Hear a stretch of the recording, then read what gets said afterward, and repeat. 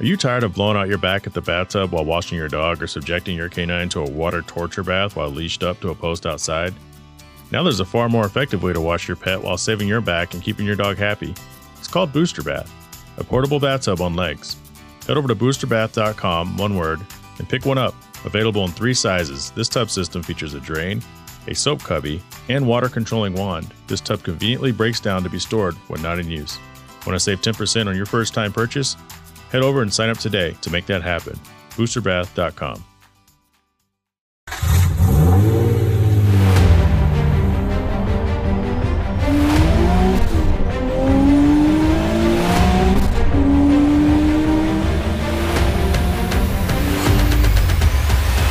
This is the Hard Parking Podcast, brought to you by Right Honda out of Scottsdale, Arizona. Thank you for being my title sponsor. And of course, I am your host, Jay Finning. Coming up on today's show, Maui Mike Davis is in studio. We're going to talk about the wheel game and how the current climate and the price of metals has impacted not only the cost of wheels for your car, but the production time. Mike was on here before and he talked about wheel fitments, and a lot of the feedback was really good. So look forward to hearing what he has to say this time around and have a good conversation about it. This is a longer interview episode. I do these every once in a while, and so there's no Q&A segment. But for those of you who join this just for the Q&A, I have a pretty decent society and culture opening. If this is your first time listening to the show, welcome to the Hard Parking Podcast, the non-automotive automotive podcast. If you're joining from some other country outside the U.S., drop me a line, hardparkingpodcast@gmail.com. I want to thank a couple people for reaching out based on the issues that I'm having with, I think, my battery in my 2007 Infiniti. So one guy suggested doing a draw, like an alternator draw. So when I had it tested at the local auto parts place, I wasn't in the car with the radio blasting and the AC blasting. That wasn't the request. So I understand that type of request puts additional drain on the alternator. So if I have this issue again before I sell the vehicle, we're going to look at that.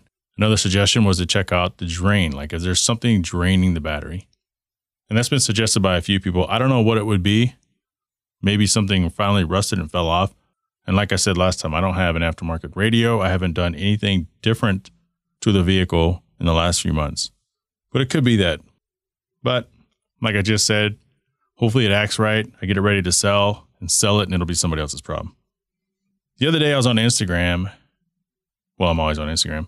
And I was looking at the archive from the stories. I have mine set to save the archive.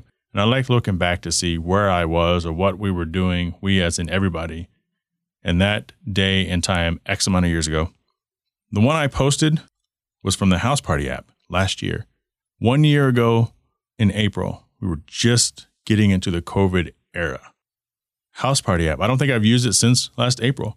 But at that time, everybody was jumping on Zoom meetings, House Party app, anything that you could talk to your friends, your family through, play games. There were all these games. And it didn't take long before that kind of fell apart. But it takes us back. This was, remember workout stuff? Everything was so into, okay, well, I can't go to the gym, so I'm going to work out at home. And then you couldn't find any workout equipment. And when you found it, it was so stupid expensive. And then everybody was all about their quarantine stories on social media. Day 52 of quarantine, day 36. Here's my quarantini drink. Can't wait to get out and see people. A year later, COVID cases are still there. Sure, we have the vaccine, but states have fully opened up. Hell, some states never closed. And this isn't to get political. It's just kind of the nature that we are as a society where, and I've said this before, a year ago, something happens, we shut it all down. Now we find a way to work around it. And it's interesting. Also, no toilet paper, right? Last year at this time, it was so hard to find toilet paper. People were taking trucks, U-Haul trucks, Ryder trucks to grocery stores and buying out everything, then selling them on Facebook Marketplace, Craigslist, wherever at a premium. You could get a 16-pack double roll. Even on Amazon, a 16-pack double roll of toilet paper was like $120. And this was technically before the mask era. People were starting to wear masks. The jury was still out.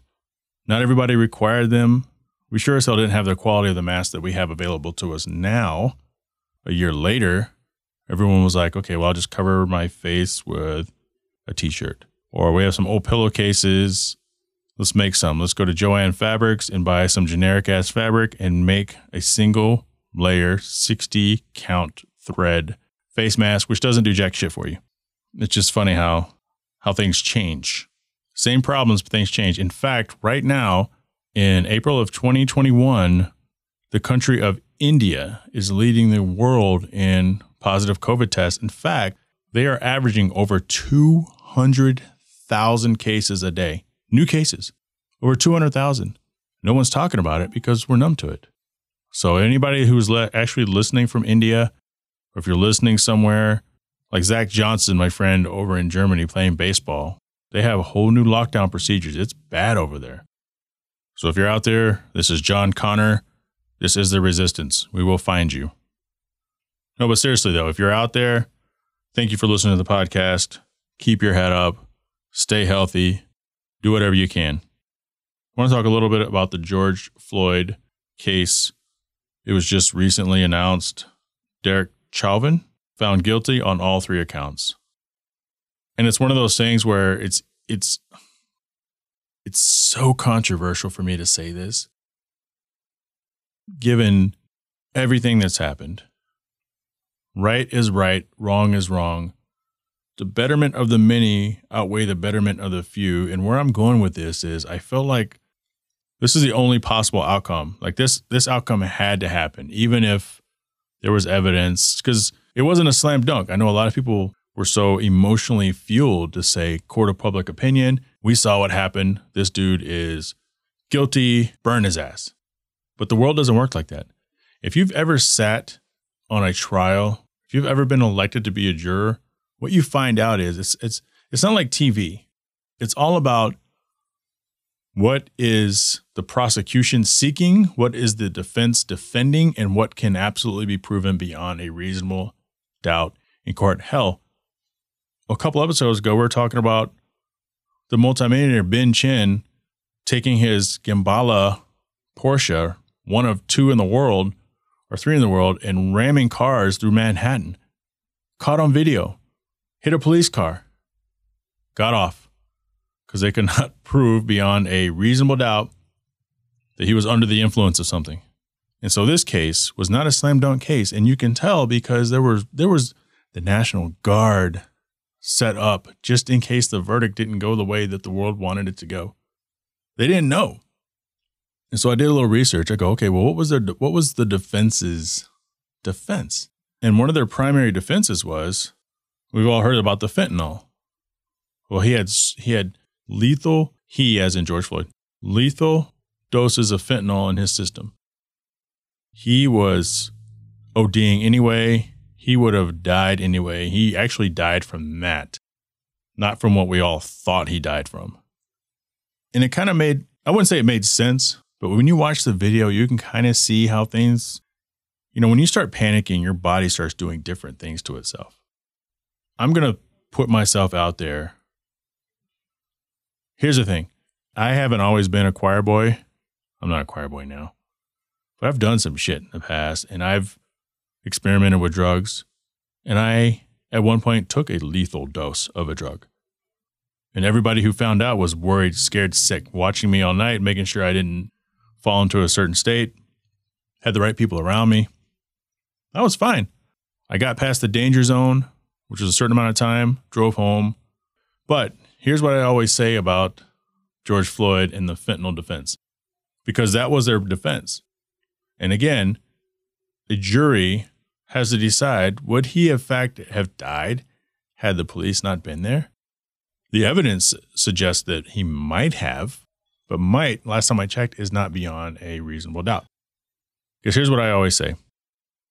You can hang off a cliff by your fingernails, your fingertips. You could be hanging off a cliff, and if you slip, you're going to drop 800 feet to your death. Or you could pull yourself up, but nobody will know. But if someone's standing on your hands, if someone stands on one hand, your chances of falling off that cliff are dramatically, exponentially increased. If you're standing on both hands, you're going to fall and you're going to die. And we'll never know had you been able to pull yourself off that cliff. We don't know if George Floyd would have pulled himself off that cliff. All we know is that People were standing on his hands, and he fell to his death.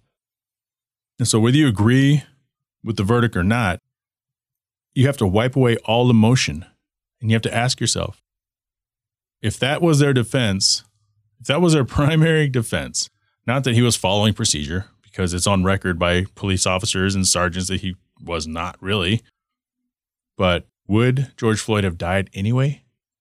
You can't answer that question. But if he was in that state where he could have died and he had extra stress and he had a knee on the back of his neck and whatever, did that ultimately lead to his death? It's a lot easier to say yes. And guess what?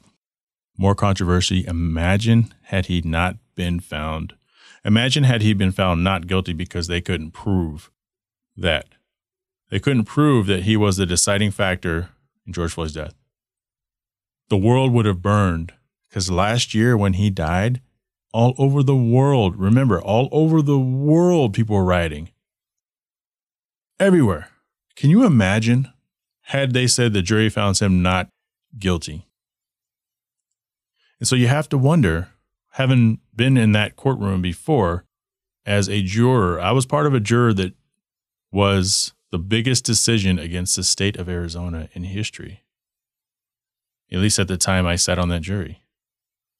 Can you imagine what the world would have been like had he been found not guilty? Because there's a human element to everything. You don't punch stuff into a calculation machine and it kicks out a probability. Never underestimate the human element of anything. Because when we deliberated as jurors, we went back and forth in that room, and there were always at least one or two people on the other side, and you can't end it like that. And eventually they're like, fuck it. I'm tired. I want to go home. I'm tired of being here. Fuck it. And I don't know if that was the case. Hopefully not. But even if it were, it's one of those things where it's like this can only end one way because of what we saw last year, because of what we've heard in court, because of what we know is going to happen if this does not go this way. And all that's my opinion, just my personal opinion. As a conflicted person, I'm not conflicted about the verdict because I believe that absolutely had to be the only acceptable verdict. Unless it was obvious to where, like blatantly obvious. It's like, come on, there's no way. There's no way. But it wasn't that. Nothing about this was a slam dunk on either side. But it happened. We moved forward to the next controversy because there's so many controversies out there. But this was a huge decision. We'll find out from the fallout what's next. Coming up, Maui, Mike, Davis, Variant Wheels.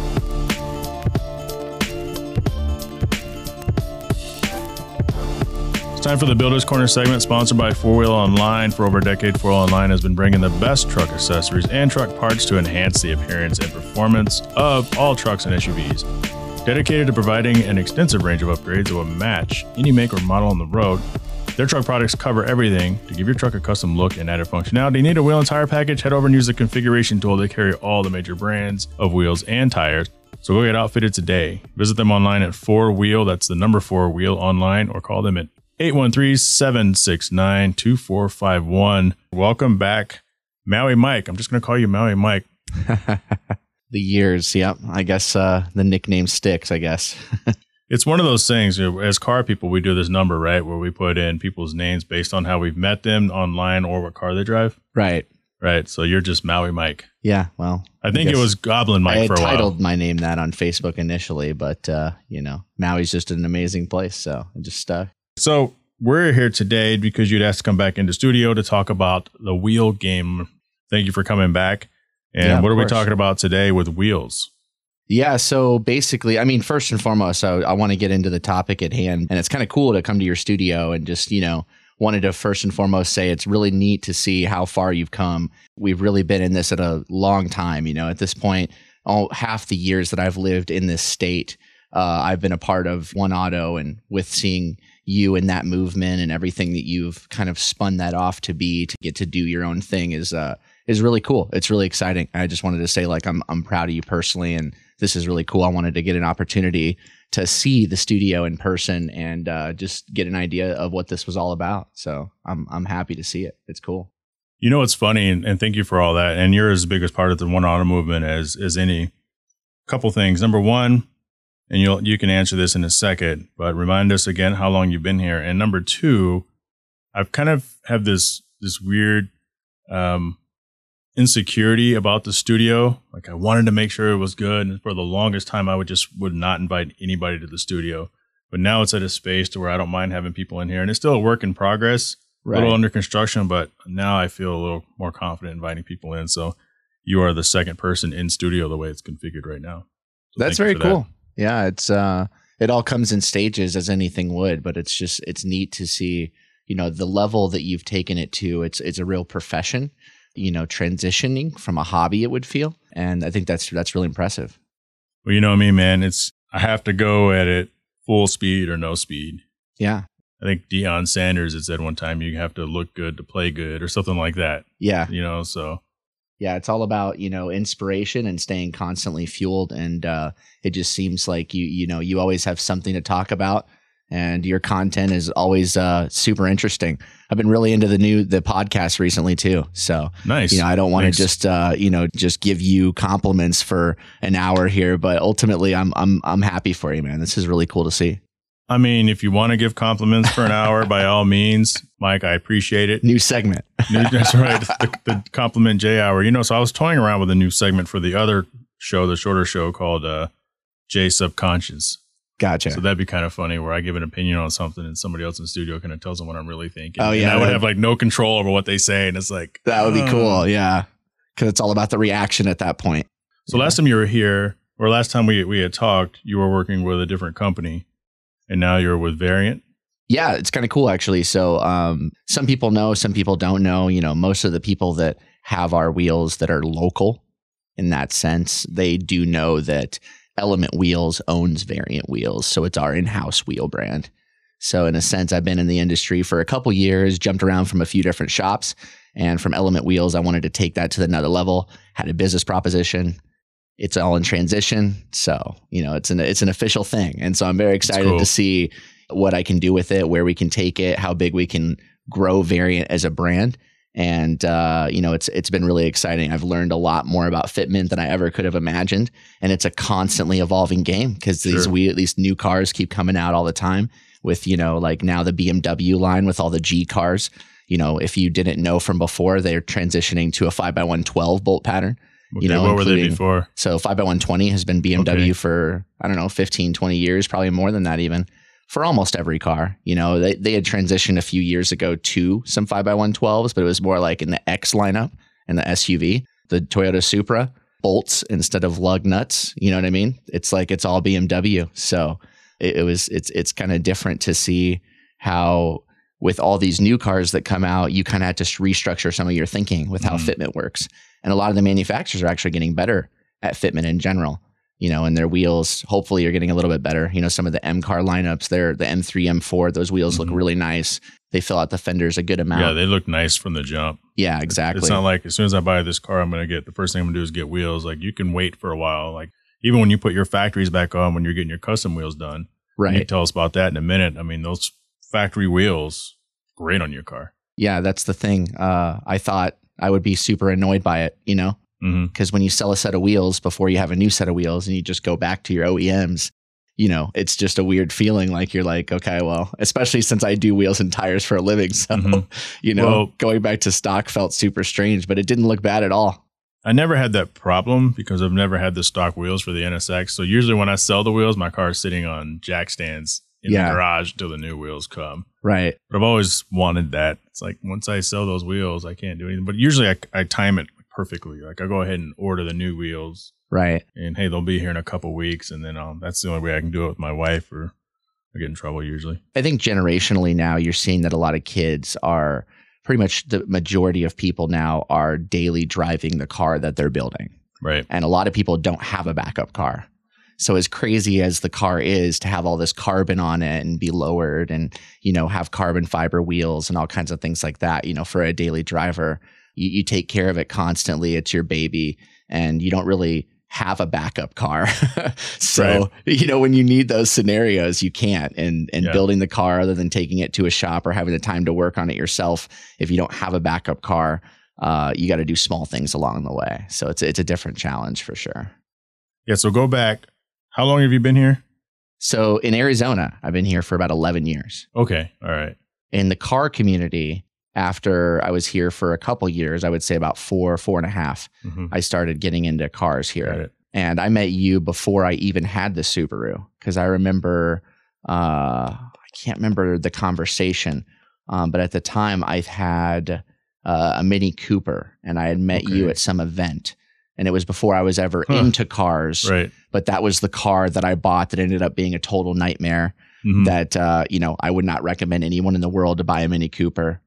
Because, the experience for me was, and it was automatic. So I hear that the manuals, there's a lot less issues, but every single thing that could go wrong went wrong with that car. And, anyways, whenever I started getting into the car scene, whenever I got the Subaru, when I traded in the Mini Cooper, that was when I started seeing more people in the Subaru groups that were trying to invite me around with the One Auto stickers and everything. And so I just started seeing how big that community was and kind of getting the full realization of it. And we already, at that point, had met a couple times and developed more of a friendship as well. And it's about half the years I've been here, I've been into cars, and I can attribute, more than a third of that directly towards One Auto, for sure. That's nice. So pivoting back to the wheel industry, so you've been in this for a while. But right? Yeah, essentially 4 years.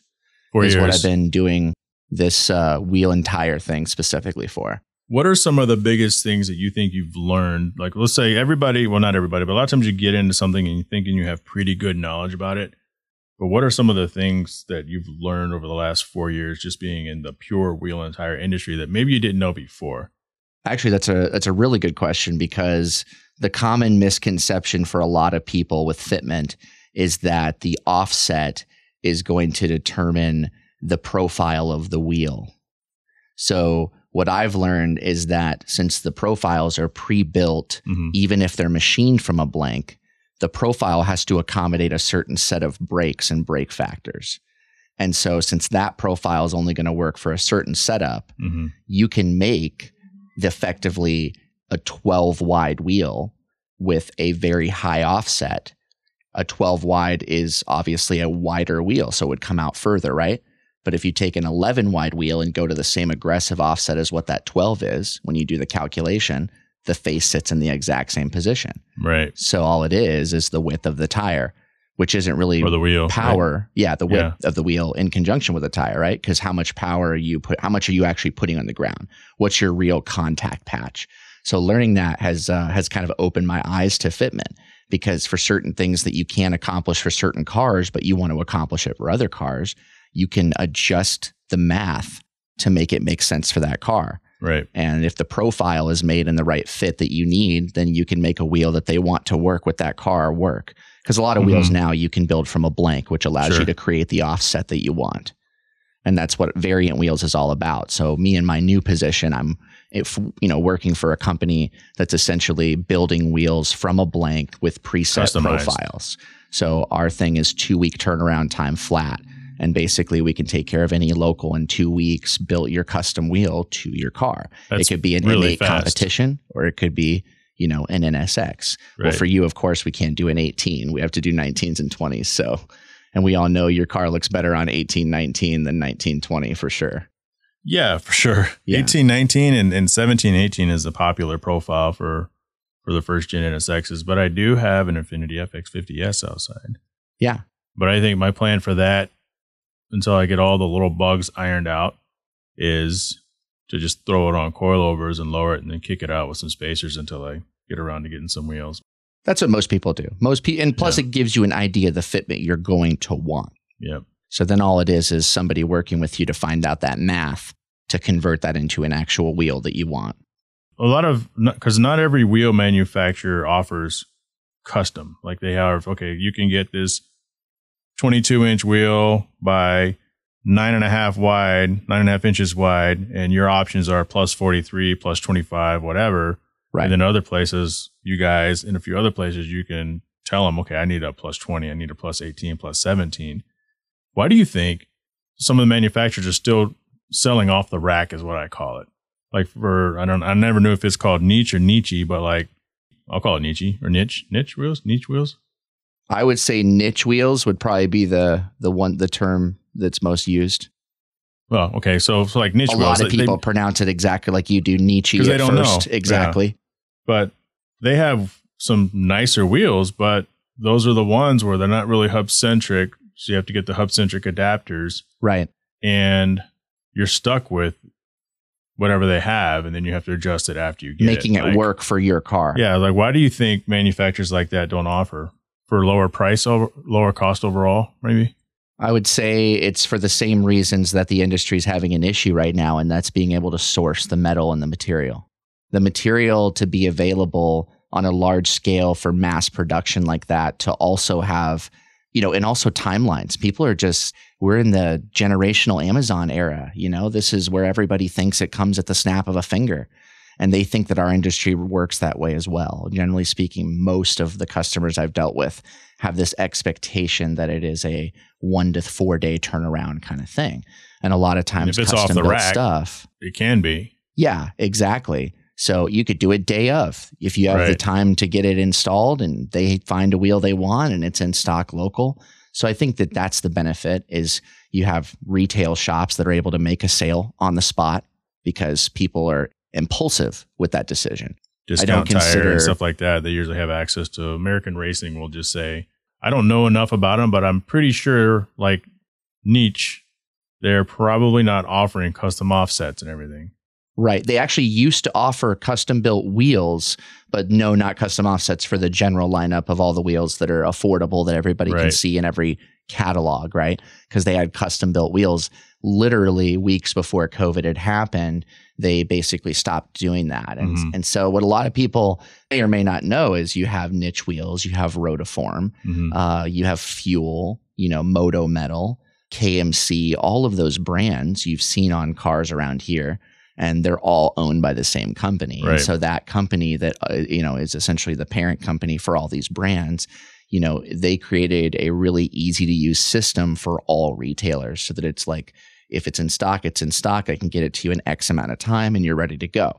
And I feel like people don't buy wheels and tires as much for a need as, it's obviously more of an impulse buy, or it's more of a want, right? Unless you're a true car enthusiast, which you're going to get those people as well. People generally come off the street because they're tired of what the stock looks like, or they want a little personality. They want to do something that looks different than what everybody else has. What is the biggest secret or unknown thing about the wheel industry, period? And I ask this because when I go back and I'll say, oh, look, I haven't really seen this so much with Variant, but like, let's say I take, if I look at Rohana wheels, and then I compare those to BC Forged, and then I compare those to even, I would say, some of the Forge line wheels. If you just take away the center cap, it looks like the same exact wheel.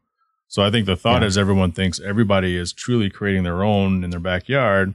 Are these essentially all coming from like one of two places? I wouldn't say that. I would say one of two areas. I say the part of the globe that produces the material to get you what you need is from the same place. And that's definitely eye-opening for sure.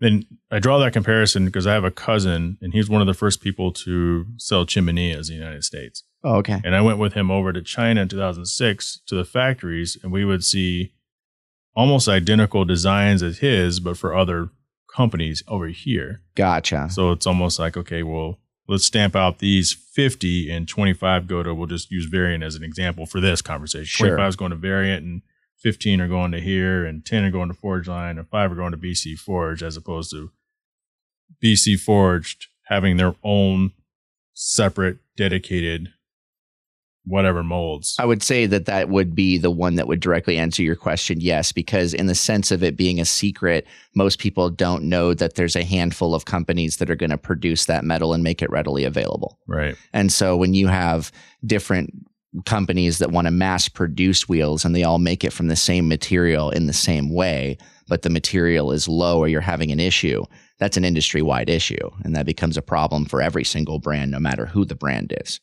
And the other thing is a lot of people seem to think that price is determined based off the wheel brand. And in a sense, they can set their own price for sure, but it's more quality. And so it's people not being educated on the difference in the types of wheels you can buy. Because yes, you can buy a niche wheel, but it's a cast wheel. If you hit a pothole hard enough, cracks, breaks, bends, you might have a problem. It's very affordable to replace. So it makes sense for it to be in that price range and for what it's doing. But then you have forge, which is extremely expensive, and you have your cake and eat it too. You build exactly what you want, the color you want, the size you want, the fit you want, and you get everything. But then in the middle is basically what everybody, doesn't know about. And that's kind of what Variant is all about, is the flow formed wheels. And so, yes, we build the 3-piece wheels and the fully custom built stuff. But if I can turn around a wheel for you that's lighter weight, stronger, and better built than many other wheels out there in the market at a very affordable price and in 2 weeks flat, that's pretty impressive. And so that's kind of what we're trying to stick with right now, is our quicker turnaround times, more orders, and getting past the grassroots, getting the name out there to everywhere. So how would you define affordable price? Because wheels prices can be everywhere. So let's take, for example, the cast wheel, right? The cast niche wheel. I think even HRE has like a cast series that costs significantly less than the rest of their wheels. Right. Because there's also a brand tax. There just is with everything, right? Yeah. And so that's where I was saying there's a little bit of deviation because the company still chooses where they can set their price. Right. Yeah. So it's like an HRE wheel. I'm going to expect not that it's really that much better than anything else, but over the years, we just expected to pay $2,000, $3,000, $4,000 per wheel. Right. Whereas somewhere else might be $500 a wheel for a similar size, but it won't even look nearly as cool. Right. And then going back to what I was saying earlier about the center caps, like you could put 3 companies' wheels next to each other, and they almost look like they're the exact. You take the center cap off, and they all look like they're the same styling. Yeah. Yeah, almost identical, except for maybe one slight change. Right. But how would you define affordable? I would say affordability is because is based upon a series of factors. You have, if nobody cares about the weight of the wheel, the physical, how lightweight the wheel would be, because the weight of wheels is important. And if you are an enthusiast, you know why it's important. But for a lot of people, they don't care about that. So for a retail space, a really affordable wheel that I would almost consider, because I'm thinking affordable is kind of a mid category, right? I'm thinking cheap is a category right below it. Right. So a cheap wheel would be like a niche wheel, because you're going to get in at $200 a wheel. You're going to get in at $230 a wheel. You're going to get 17s to 19s. Closer to $500 a wheel. And it depends where you go for sure and what wheel you get. But a lot of times now you can get 20-inch wheels for $300 a wheel. And that's a pretty impressive price for the most part, but it's all cast in that price range. Would you differentiate the word cheap from inexpensive?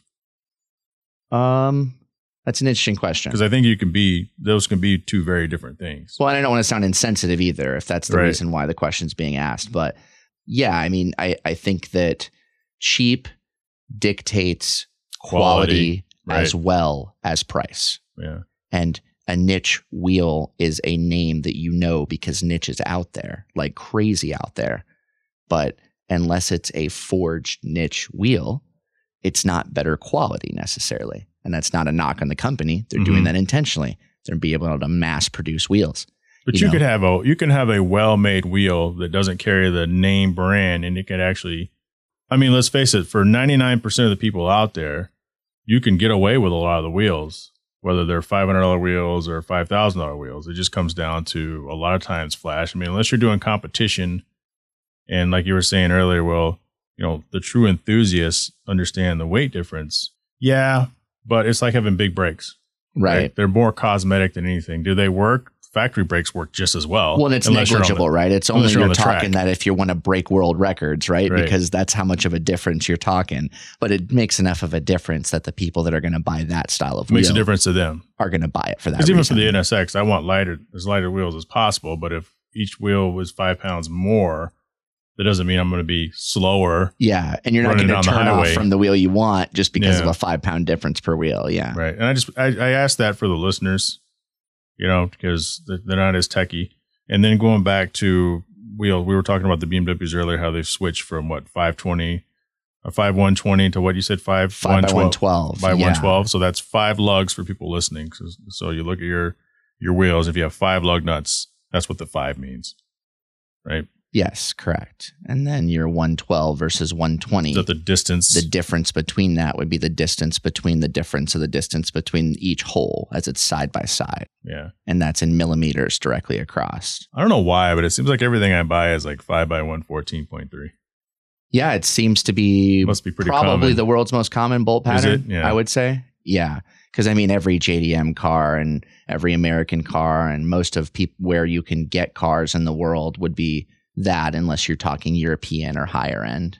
Tell my listeners why this mindset doesn't work. And the mindset is, I have two completely different vehicles. They're both 5 by 114.3. Oh, I can just take one wheel and put it on the other car because they have the exact same. Like, why is that just totally wrong? There's a series of factors. One that people forget about the most is the hub size. So the hub size of your wheel isn't going to be the same for a Nissan Maxima as it is for a Kia Stinger. You know what I mean? So yeah, you could even get the offsets right. But if you don't have the hub rings to close the gap between the difference of the exact size of the hub of the wheel and the hub of the vehicle, then you're going to have an uncomfortable experience when you're driving. It's going to shake a lot and cause issues. And so hub rings are pretty much needed all the time, even on the flow-formed wheels we were talking about earlier. Hub rings are like an expectation in our industry. And if you know wheels, you know that a lot of cars now will still need those hub rings, because just like we were talking about earlier with the profiles, I'm not going to have, as if I make a wheel, and I'm a company making wheels, right? If I make a wheel that has a 66.1 and a 73.1 and a 72.6, and that covers 98.9% of the entire industry, right? Then why do I have to create all these other profiles for all these other wheels? It's not effective. So that's why hub rings are needed in a lot of cases, because a lot of these new hubs and newer vehicles and stuff, they change. Or a lot of vehicles that are European, they have unnatural hub sizes, or Japanese cars have very small and unnatural hub sizes. So hub size is one of them for sure. That's the one that's usually commonly overlooked. The offset's super important as well, because you may be too far out the fender, and then you got to add camber, and you got to align it, and you got to do a bunch of crazy stuff. A lot of times people that you see running the super crazy wide wheels, it wasn't because they made that decision. It was because they thought it was going to fit. Right. And they had to make it fit. Yeah. Because why have that entire investment for no reason? So, and you see, I mean, obviously people like that too. But sure, yeah. Then that's what that's kind of the answers I was fishing for, because it's not like, do your research. Yeah. And it's always important. Like, hey guys, will these wheels fit on there? Well, it's just free tools. I use it all day long at work, you know? So they're all available for anybody to see. It's important to know your hub size and the wheel and what you're, you know, because the thing is you could get the offset, right? Mm-hmm. But the design of the face helps you clear certain brakes and it won't clear other brakes. So you have two offsets. You have somebody sending you a message, hey, I got this on my car. This fits. We're good to go, right? Right. But then you put it on a different car with the same offset that you've seen work on that car. But because of the way the face is designed, the math made sense, but the face is too concave. So you still need a spacer to clear it. So sometimes it's not just the math. Sometimes it's the design of the wheel as well. Sometimes it comes down to the thickness of the powder coat on the caliper. Like literally, if they, from the factory, applied it too that's thick, 100%. Yep. Millimeters could break you, because look how much you clear on your brakes. You're probably clearing by about a credit card, maybe 2 credit cards. Yeah, maybe 2 credit cards in the front. Right.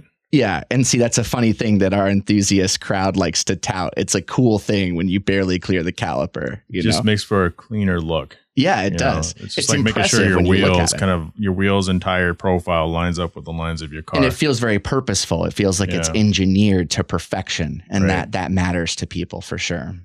What are some of the things that you've seen, or even so recently, when someone comes in, other than wanting a wheel now, which we know is rare. It's rare now. It's rare in the past for custom wheels.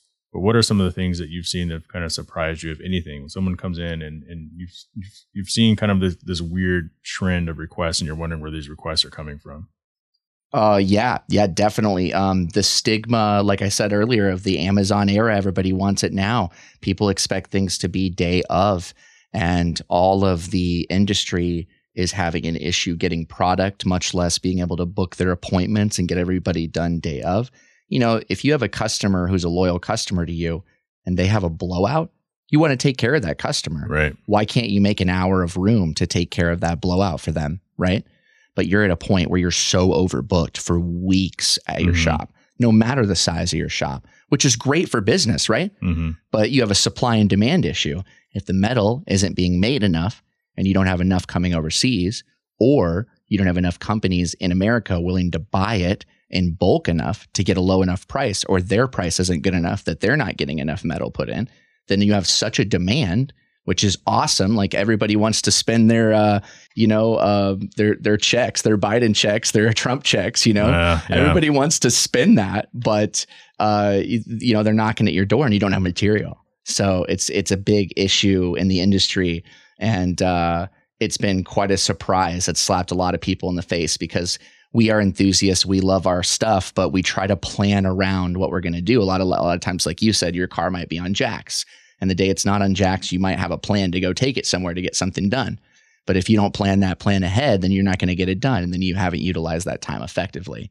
And it depends on your job schedule and your work schedule. But a lot of times people can't reschedule that easily. And so it's quite frustrating whenever you have an entire group of people that want to give you business. They're flooding your doors, but you can't get anything done in a timely manner. You got to book everybody out a few weeks. You got to have people that are more understanding.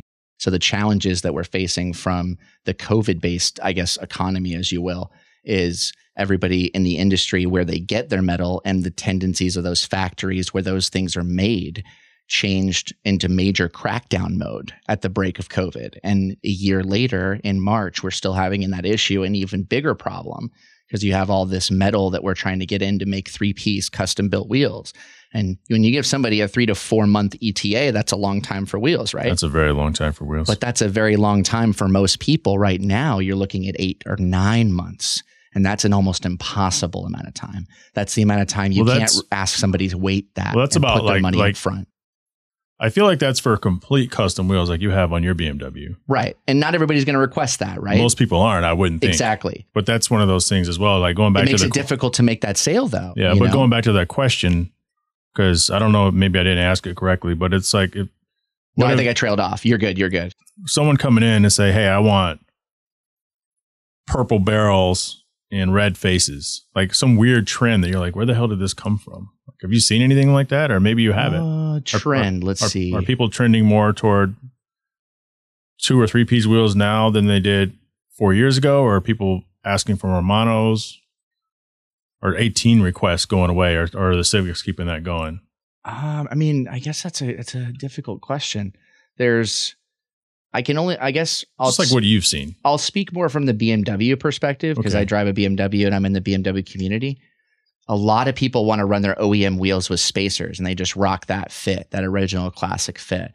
And, spacers is okay, but it's more of a guideline to get you where you want to be.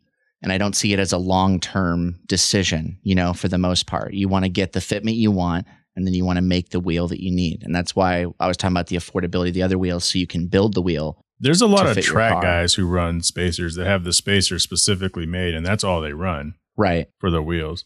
Well, because they're trying to get it further away from the suspension because they know how much it's going to compress when they're going crazy into the corners, and how their tire size matters and a lot of different factors. So, yeah, that definitely is important. You kind of made me think of a follow-up question, though. Being a BMW and a lot of people like running OE wheels with spacers. Are people coming in saying, hey, what wheels do you have that look just like the OE wheels but bigger? That is a good question because that does answer your question better. You have a lot of people that want to run a wheel that's factory from a car that's OEM. And there's a huge market for resale for replica wheels. There is, and people love replica wheels, like even a brand new Challenger or Charger, because they can come in and get the wheel that they have from factory. And again, we're talking about a cast wheel, super affordable, right? You're going to be able to get that wheel in an 11 wide now with a super aggressive offset. And then you throw some tires on there and you get that full look and you don't have to use spacers. And so if you're going to run cast wheels anyways, I think that's a better fit, is to get the replica wheel that would fit the body of the car that you want. So those are being made a lot, and there's a lot of offset ranges and a lot of finishes. So replica wheels are getting really, really big. Are you finding that hurting the custom industry a little bit? I mean, have you noticed that kind of a change? You've had to turn more people away because they're looking for that. And I mean, the cast wheels, I don't know what all Element offers. I know they have a wide array, wide range. Yeah. But are you guys carrying a lot of cast wheels? And if so, there used to be a place called, I think, VR4 wheels or something out of California that we actually bought replicas for our old Audi. They were RS4 wheels for our old. I think that is the name of the business. I think I know what you're talking about. Something like that. Yeah. And it seemed like they kind of had the market in that, but if I were to go into Element, I mean, would they have, or do they just don't carry stuff like that? Is everything usually? Everything that Element Wheels carries is pretty much everything that gives the full range from your absolute budget friendly wheel to your absolute crazy, you get everything you want wheel. Yeah. So we really do carry everything as far as, from the niche wheels, the KMC, the XD, the fuel wheels, Moto Metal, all those regular brands. You have a lot of people that want Avant-Garde on their European cars. That's a big brand that's out there. You got Ace Alloy, Ferrata, Rohana. Those are really nice flow form brands where they're upping their quality as well. But with all of those brands, or a majority of those brands, they don't do that customization factor. So you still have that, is this wheel in the perfect offset for me question, right? And if it's not, then you use a spacer to make up the difference. So it's ideal if you don't have to using a spacer. Without naming, because I don't want to put you in a fun position, but without naming the companies or company, a lot of those brands you named, you see them popular, usually oversized. And are people buying a lot of those wheels because that's what they see in culture? If that question makes any sense, but they're not very good wheels. Because my thought is some of those wheel brands, it's like based on what I see them on, that can't be a good wheel. It can't be a good look, but I understand people want them because they think that's what looks cool. Right. I mean, when you hear you're spending less than $3,000 for wheels and tires and you have 26s on your car, that's an impressive thing to hear, But when you hear the quality of that wheel, you got to know what you get. And that comes down to your salesperson, If they're just there to push you whatever's the first thing, then, they're just there to get a sale. But I'll be honest with the customer, let them know, hey, this is a cast wheel. It's a bigger wheel. It's not going to be as comfortable of a ride. Daily driving 26s versus daily driving 22s is a big difference. It's a big difference. Yeah. But I'm sure there's some cast wheels. Are all cast wheels made equal? This is kind of doubling back from earlier, but there's got to be some where they're like, hey, I got 26s blank brand. And you're like, oh, okay, versus, oh. Yeah, there is that. And the stigma doesn't really come from quality, believe it or not. It comes from the customer service aspect. There's not a lot of really good quality customer service fitment experts. Yeah. You'd be surprised when you call a wheel company and you ask them fitment related questions for your vehicle and they can't answer them or they need to fumble around. And I'm not touting my own horn. I'll still use Google. I'll still use my resources. I'll still use whatever I need to from time to time. But with experience is the only time that you get that confidence that you understand, because you commit to selling somebody a wheel tire package. You're telling them it's going to fit. If it rubs, that's on you. Right. Yeah. That's a $4,000 order potentially on you. That's a big deal, So you just gotta be careful. You gotta be safe. You gotta make sure you check off all the boxes. You gotta do all the math correctly and make sure that everybody gets the fitment that they're after. And real quick before I lose my train of thought, because earlier I was talking about, you were asking me about the thing that people keep requesting. I think you mentioned maybe briefly, some goofy trend. Because you were helping me try to come up with an idea for the question you had. And Chrome, man, Chrome is dying, and people don't understand that Chrome is dead. The actual regulation of doing Chrome. You have obviously. Have you done a podcast yet on the current situation with what's happening with California, with all those street takeovers, and how that's causing the EPA to want to shut everything down and get harder core on everybody? But I haven't. Yeah, we haven't touched on it. So, and there's a whole nother aspect where we could do a whole nother show on just that alone. But essentially, the EPA shut down all chroming facilities in America.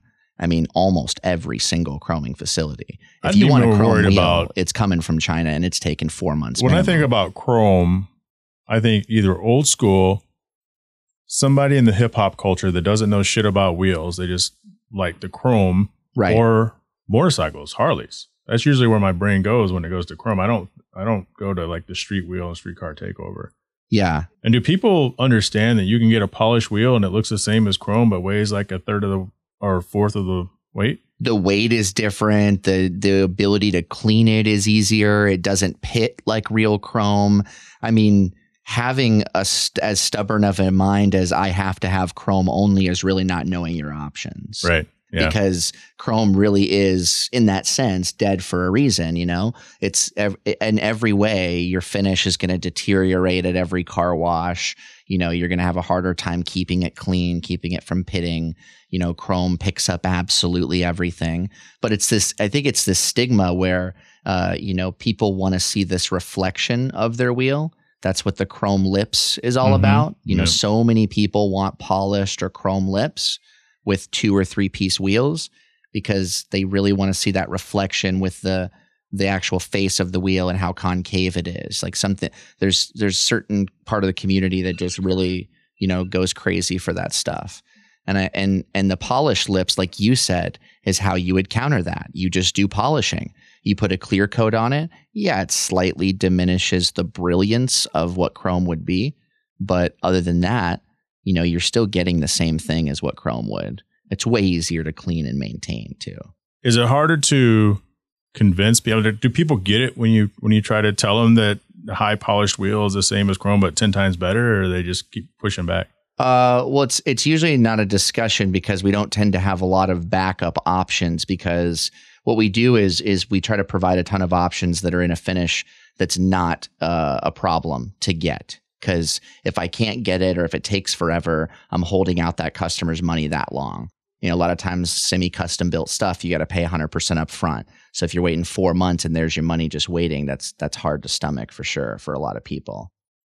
I'm wondering, as you answer that question and we talk about chrome wheels, and my brain goes to it, and I'm just like everybody else. It automatically starts equating chrome to quality, to cast, to forge, to wheel availability. And having to turn people away, I would just think maybe through ignorance or being too remiss on the availability options, there's going to be less people that come into your place, because I would hope that most people coming to your place kind of have an idea a little bit more about the scene and what's out there versus someone going to Discount Tire and flipping through their catalog and seeing what they have on the wall. I wonder how those industries are doing in this time, because I would imagine most of those are cast or steel wheels. Because when I think of chrome, sometimes I think of those just steel wheels that have been dipped in chrome. Yeah. Yep. The chrome dip, the PVD chrome is what they would call it. Yeah. Which is all your fuel wheels and all your, you know, niche wheels and stuff like that. So again, those cast wheels, it's a process of chroming them, that PVD chrome, because the EPA won't shut down something like that, because the apparently real chrome is extremely hazardous to the environment, right? So it's an extremely in-depth process. If you ever have time and you just hop on YouTube and watch a 20-minute video of one item being chromed, you'll be like, it's insane how much gear they have to wear and how much they have to protect their breathing and their environment. And it's a really hazardous thing to do. So, polished is the way to go. Absolutely. Turn it around quicker. It's easier. It's better. It's better to maintain. It's lighter weight, stronger. It's more affordable. You can buy more of it here locally. You don't have to source it as far. So definitely, I would say polished is the way to go. Where do you think trends are headed? And this is kind of an open question, right? Like, where are wheel trends headed? Because I always find myself going back to the traditional 5-spoke, split 5, something split 5, and instead of multi-spoke, because you know, with the old BMWs and even in the 2000s, we started going to multi-spoke straight wheels, and now the wheels are kind of all over the place. But what do you think is trendy now that's going to be that look dumb in 5 years? Not really dumb, but look dated. Versus where do you think we're going to be in 5 years with wheels? I think a lot of your classic discontinued JDM wheels that keep getting rebuilt for people's fitment on their cars, I think you're going to see that trend start to go down a lot more as those are less available, because they're recirculating old product. And since they're not making the wheel, being discontinued, it's eventually going to be, you know, kind of dying out. Because you do see a lot of people that have pride in their discontinued JDM wheels that they're putting on their car. And I think that'll change. But the 6-spoke, I'm hoping. I mean, I guess, I don't know if that's, I'll probably get some hate for that for sure. But the 6-spoke is kind of a classic design, like you said. But I think it's very worn out. I think it's very hard to make it original. I think that pretty much anybody who has one, they all look exactly the same. So it's very really similar. Yeah. The split 5s or the 6s and 7s. It's very difficult, to really break the mold with that. But again, it still gets, there's surprised, I'm surprised by wheels that keep getting remade and newer, cooler, crazier, concave, insane stuff that I don't even understand the engineering of how that holds the wheel together. You know what I mean? So there's definitely, I think it'll be a little bit crazier and a little bit less classic, just because of the generation and how the generation handles their cars. Because you have a lot of people that are very loud with their cars and their wraps and their paints. It's amazing when you go to a car show. Count how many cars are wrapped. I mean, that's nuts. You know. Because you can maintain your paint, and if you love your paint, then it's there's a whole section of painted cars and a whole section of wrapped cars, and it's not like you only have 20, 30 of them. It's like you have 300 cars at a show, 150 of them, 100 of them are wrapped. Yeah.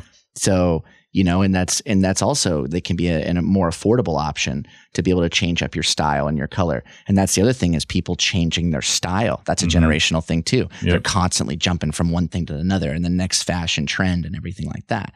And with the social media fueling that, I think you're going to see people being a little bit flashier with their wheels. I do.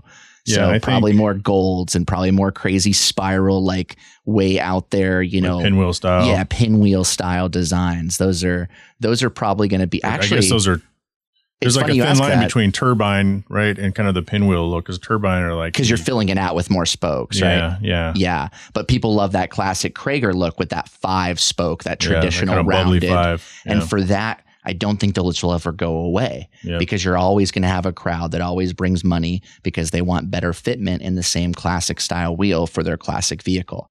And that's cool. Give that to those guys. And those even work on modern muscle. And I don't know if it's just a psychological thing, but if you throw some Kragers, I think what is it? The Steve McQueen, the Bullet Edition Mustang, doesn't it come with Krager looking wheels? Yeah. And that's why they're so hard to get aftermarket, because it's so OEM controlled. Yeah. Krager styles are out there. Right. But who knows what brand you're dealing with that, again, replica wheels are not designed for quality. They're designed for affordability. Yep. And to give somebody, a little bit better fitment on whatever car that they need it on.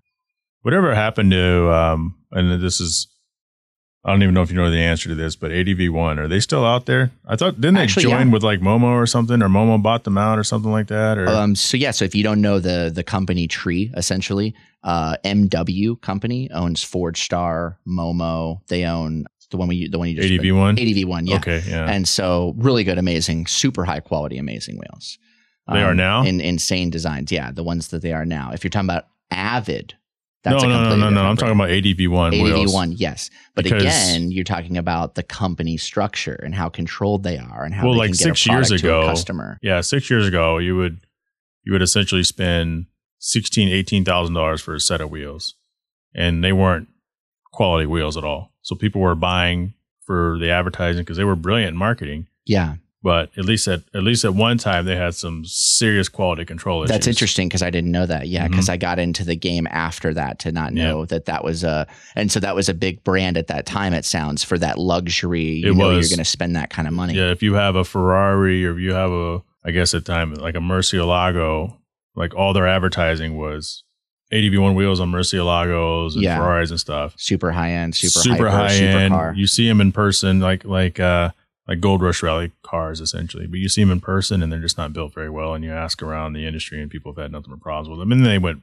almost belly up until they were swept Which up. is usually what happens, right? Yep. I mean, you hear every single story. You get to the absolute precipice. You're about to fall off and make the absolute, you make one last risk, or you take one last stride, and your company turns around for the better. Yeah, I mean, I met him at SEMA. Great guys, amazing quality wheels. They had some stuff on some wide body cars. They had a wide body Urus that was full carbon and an absolutely beautiful setup of wheels. And they're I'm glad. I mean, they're very touted out there as far as people that want to spend that kind of money. Man. I used to daydream about them, and I was like, because really at the end of the day, for me, it's like, all right, well, I would still spend my money, and that's why I went with a Forge Line wheel. But that's why I would go to a Forge Line wheel or an HRE wheel, because I trust, whether that's fact or fiction. As a consumer, you trust the brand, you trust the BBS, because they've been around forever. Well, there's a handful of companies that have allowed themselves to contain their own operations in-house to the level where they can really improve that quality control. Yeah. And BBS is one of them, and HRE is one of them, and Vossen is another one. And so there's a couple, just a handful, that just control it so well that everything, the finishing, the fitment, every department just works together. All the hands shake. I'm glad you brought up Vossen. It's rare because Vossen's a wheel that isn't very expensive. The starting price, yeah. Yeah, their starting price on every Vossen's, series is available just like any other brand. Yeah. I mean, I look at them, I'm like, that's not bad. Yeah. Not in the cheap category, I guess, that I mentioned earlier, right? It's kind of in that middle category, really in that affordable, everybody can get it on their daily driver. General fitments work for most cars. Right. And that's the thing is, if they can make wheels that work for most cars, does it matter if their other wheels don't work for the other ones? Those people have to pay to do them custom. If you get a Fiat Abarth that comes into your shop, you ain't going to find hub rings for it. So he's going to have a bad experience any wheel he buys. And no one will tell you that. Yeah. Because you can only fit a 17 or 18 max on it. Yeah. And no wheels are made in flow form in 17 or 18. It's getting so no harder. one's going to admit to you that because they have the one person that they can sell to with that in that 4-lug, and they find the wheel that they like. It's still that's a 4x pattern too? Yeah. It's a 4x98. Yeah. Wow. Fiat Abarth. That one was a nightmare, man. You couldn't find custom built hub rings. We had to have a machinist custom build hub rings for a customer because he was having such bad shake and vibration. And, it's not common, right? So you don't have to make a profile for that one Fiat Abarth because it's not really ever going to happen. It's very, very rare. So that's where those custom wheels come in mind. Only those people are going to need it. And anybody else, it's only an impulse buy. But if I want to impulse buy something and get it in 3 months, it sucks. I don't want to wait 3 months, right? That sucks. But I hear 9, 12 months, like I'm done. There's no way you got my money. It's not going to happen.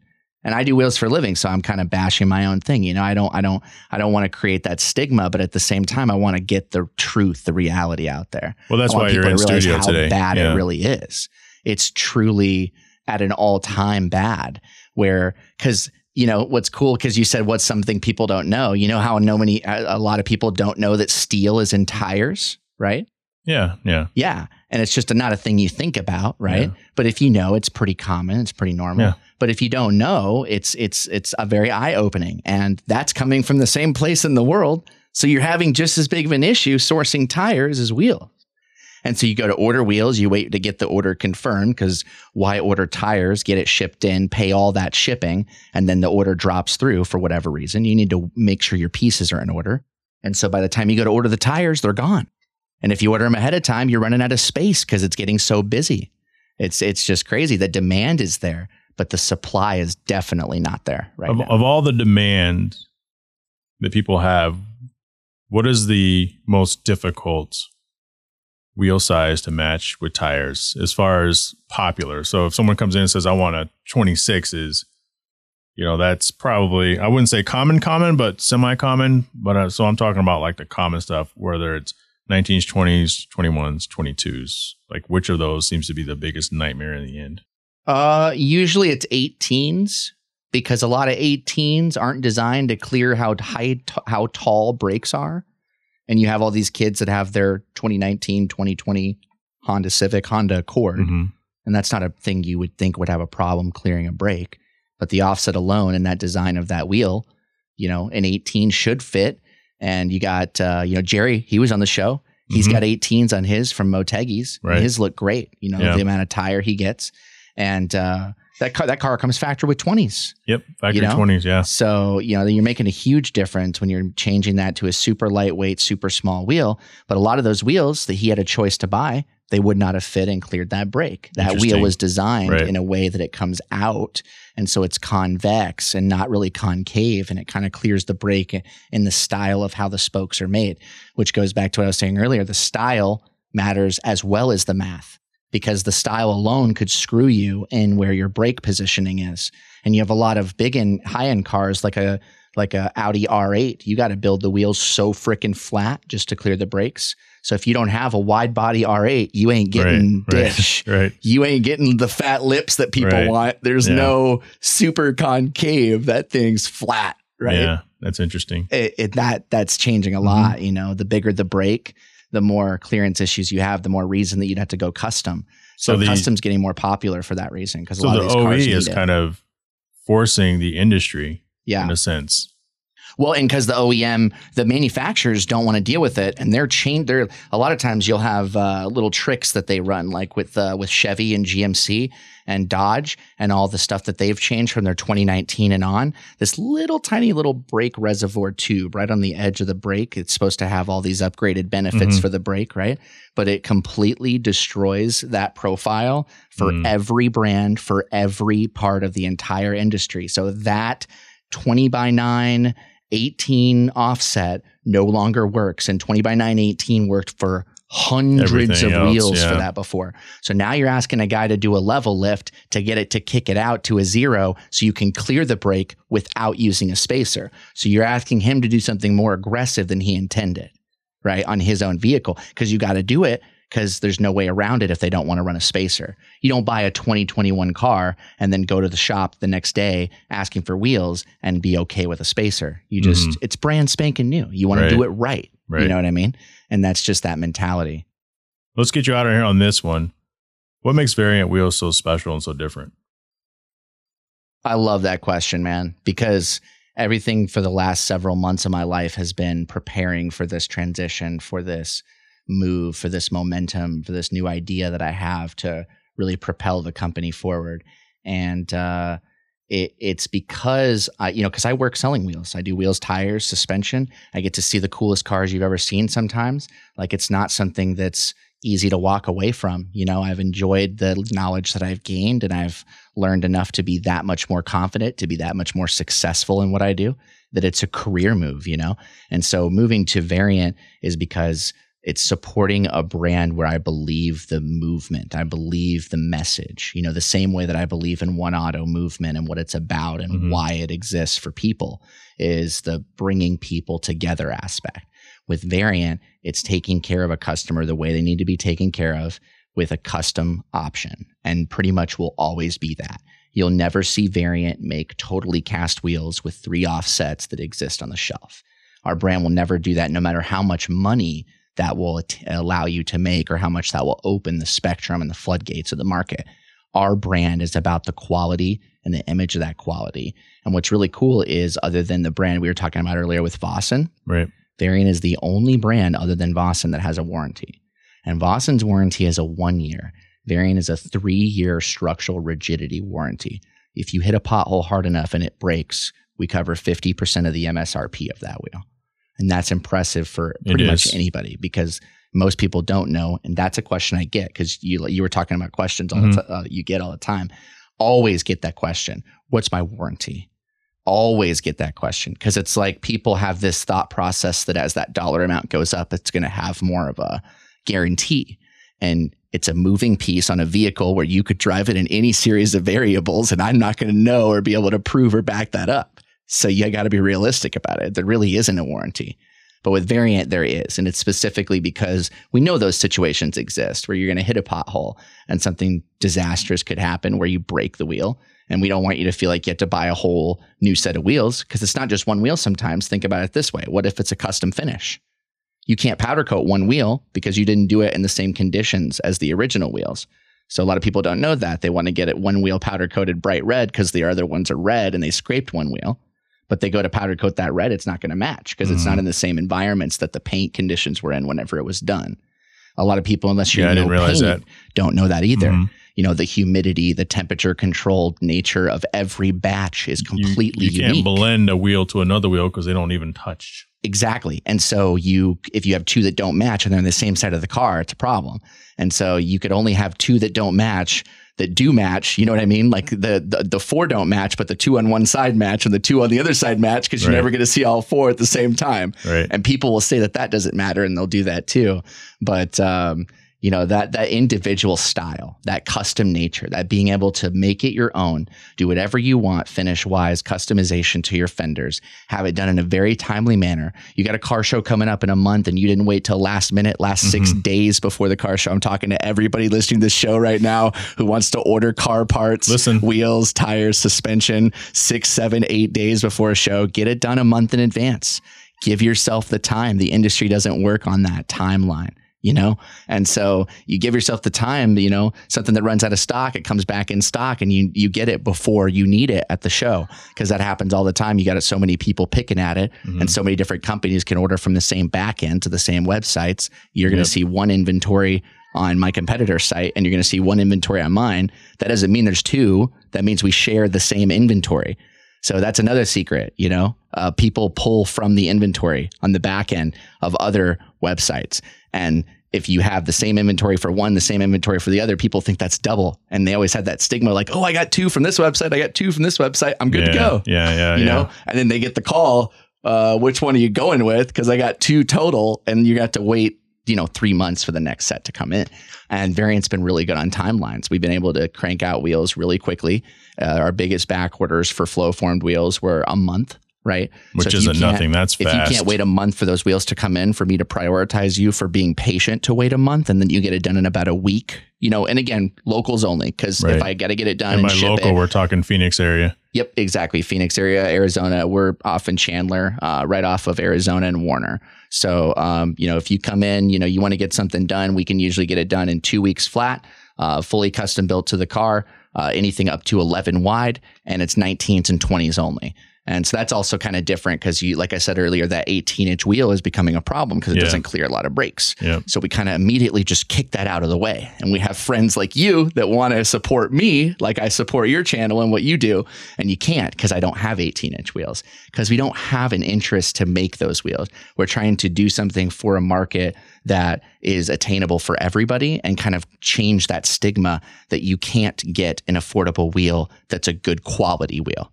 You know, because you hear a lot of people, have you heard the reps? Are those reps? Have you heard somebody say, are those reps? Right?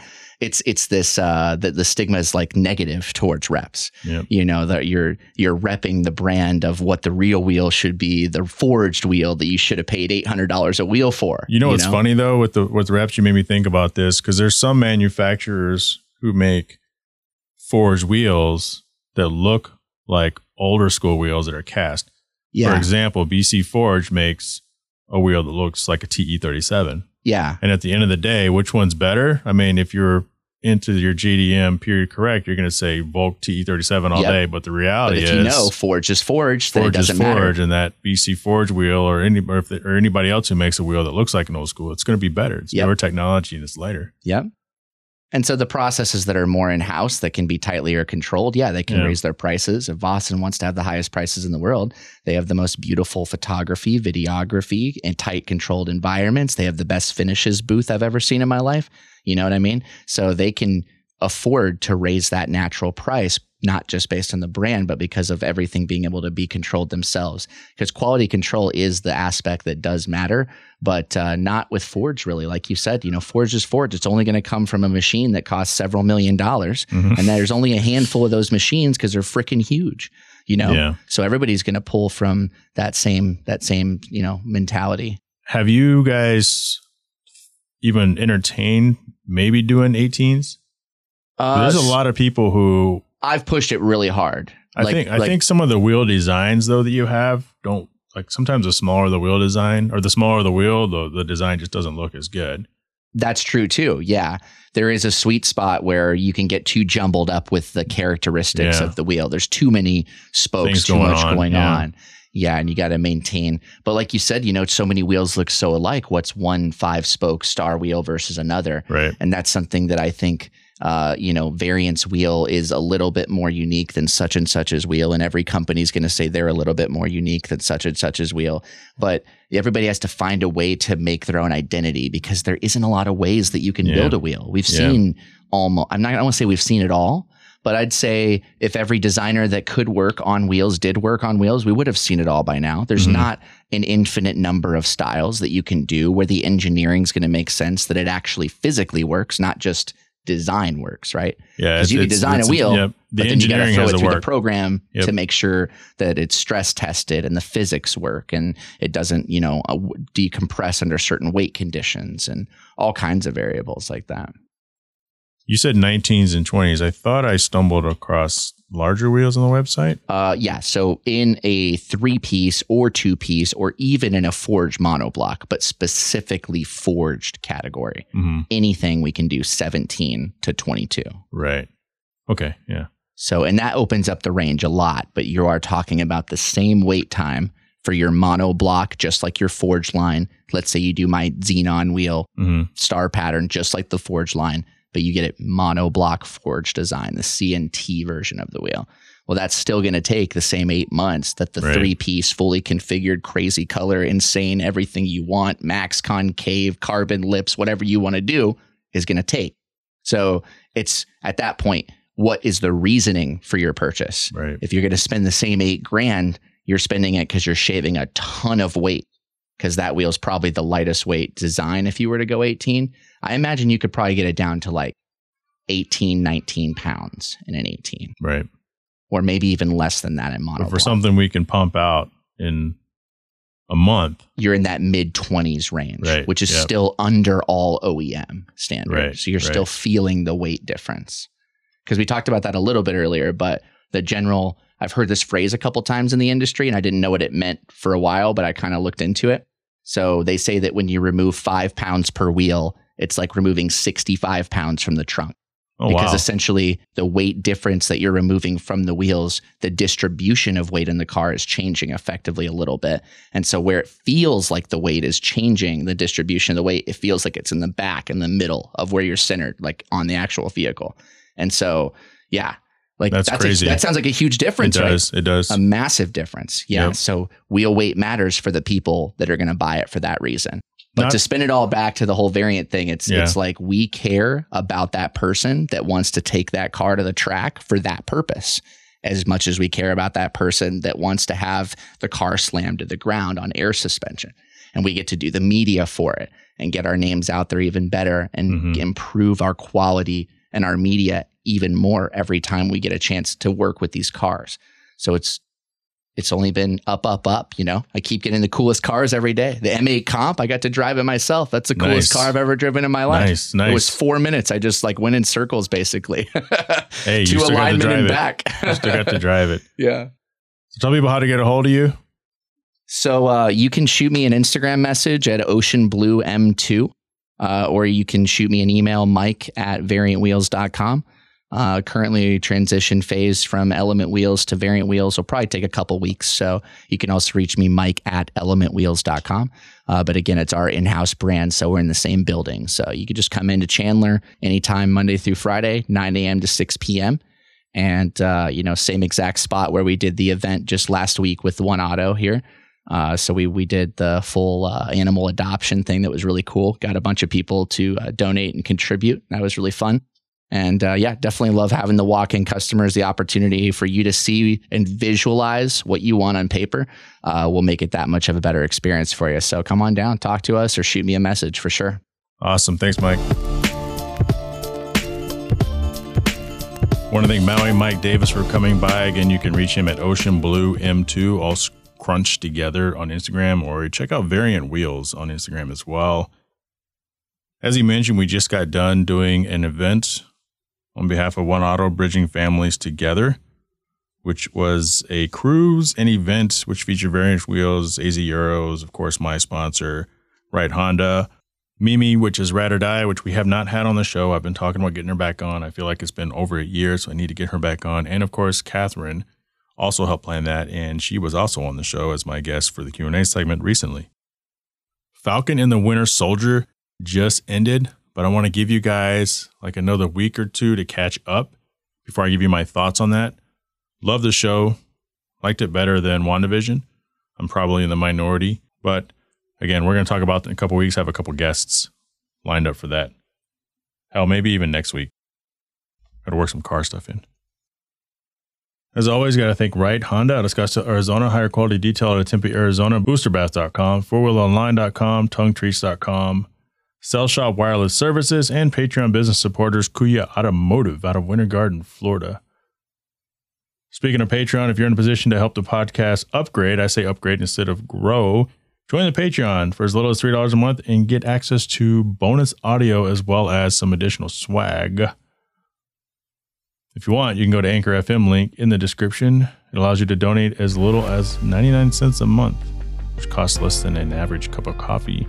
You can follow me on Instagram at NA2NSX or JTravels. That's JHAE_travels. I invite you to join us on the Facebook group, Hard Parking Violations, and check out the YouTube page, Hard Parking Podcast, Hard Parking Media. They both get you to me. Don't forget to leave a review and a rating. If you didn't like it, reach out and let me know before you tell me that my podcast sucks, because I have an exceptional set of skills. I will find you, and you will be sorry. hardparkingpodcast@gmail.com. Keep your head up. I can't grow until you tell the world how good this podcast is, but I want us to do this and grow this thing together. Talk to you next week.